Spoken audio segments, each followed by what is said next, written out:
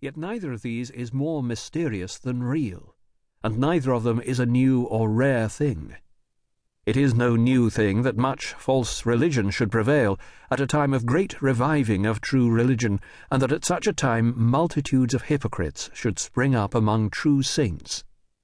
It was so in that great reformation and revival of religion that was in Josiah's time, as appears by Jeremiah 3:10 and 4:3 and 4, and also by the great apostasy that there was in the land so soon after his reign. So it was in that great outpouring of the Spirit upon the Jews that was in the days of John the Baptist, as appears by the great apostasy of that people so soon after so general an awakening, and the temporary religious comforts and joys of many. John 5:35, Ye were willing for a season to rejoice in his light. So it was in those great commotions that were among the multitude occasioned by the preaching of Jesus Christ, of the many that were then called, but few were chosen, of the multitude that were roused and affected by his preaching, and at one time or other appeared mightily engaged, full of admiration of Christ, and elevated with joy, but few were true disciples that stood the shock of the great trials that came afterwards, and endured to the end. Many were like the stony ground or thorny ground, and but few comparatively like the good ground. Of the whole heap that was gathered, great part was chaff, that the wind afterwards drove away, and the heap of wheat that was left was comparatively small, as appears abundantly by the history of the New Testament. So it was in that great outpouring of the Spirit that was in the Apostles' days, as appears by Matthew 24:10-13, Galatians 3:1, and others, and the 2 epistles to the Corinthians, and many other parts of the New Testament. And so it was in the great Reformation from Popery.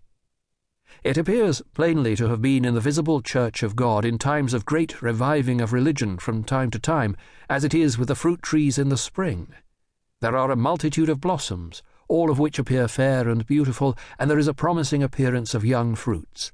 But many of them are but of short continuance, and they soon fall off and never come to maturity.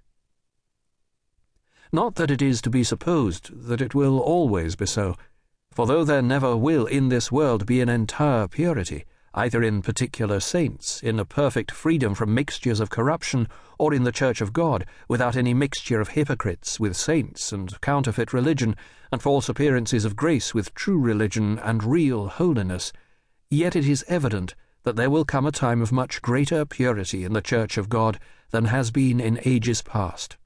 It is plain by these texts of Scripture, Isaiah 52:1, Ezekiel 44:6 and 7, and others. And one great reason of it will be that at that time God will give much greater light to his people to distinguish between true religion and its counterfeits.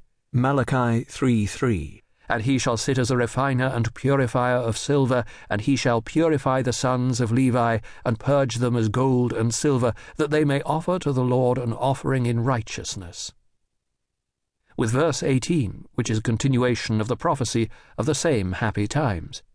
Then shall ye return and discern between the righteous and the wicked, between him that serveth God and him that serveth him not. It is by the mixture of counterfeit religion with true, not discerned and distinguished, that the devil has had his greatest advantage against the cause and kingdom of Christ all along hitherto. It is by this means, principally, that he has prevailed against all revivings of religion that ever have been since the first founding of the Christian Church.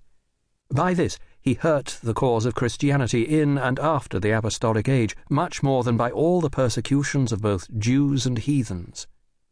The apostles, in all their epistles, show themselves much more concerned at the former mischief than the latter. By this Satan prevailed against the Reformation, began by Luther, Zwinglius, etc., to put a stop to its progress and bring it into disgrace. 10 times more than by all those bloody, cruel, and before unheard-of persecutions of the Church of Rome. By this principally has he prevailed against revivals of religion that have been in our nation since the Reformation. By this he prevailed against New England to quench the love and spoil the joy of her espousals about 100 years ago. And I think I have had opportunity enough to see plainly that by this the devil has prevailed against the late great revival of religion in New England.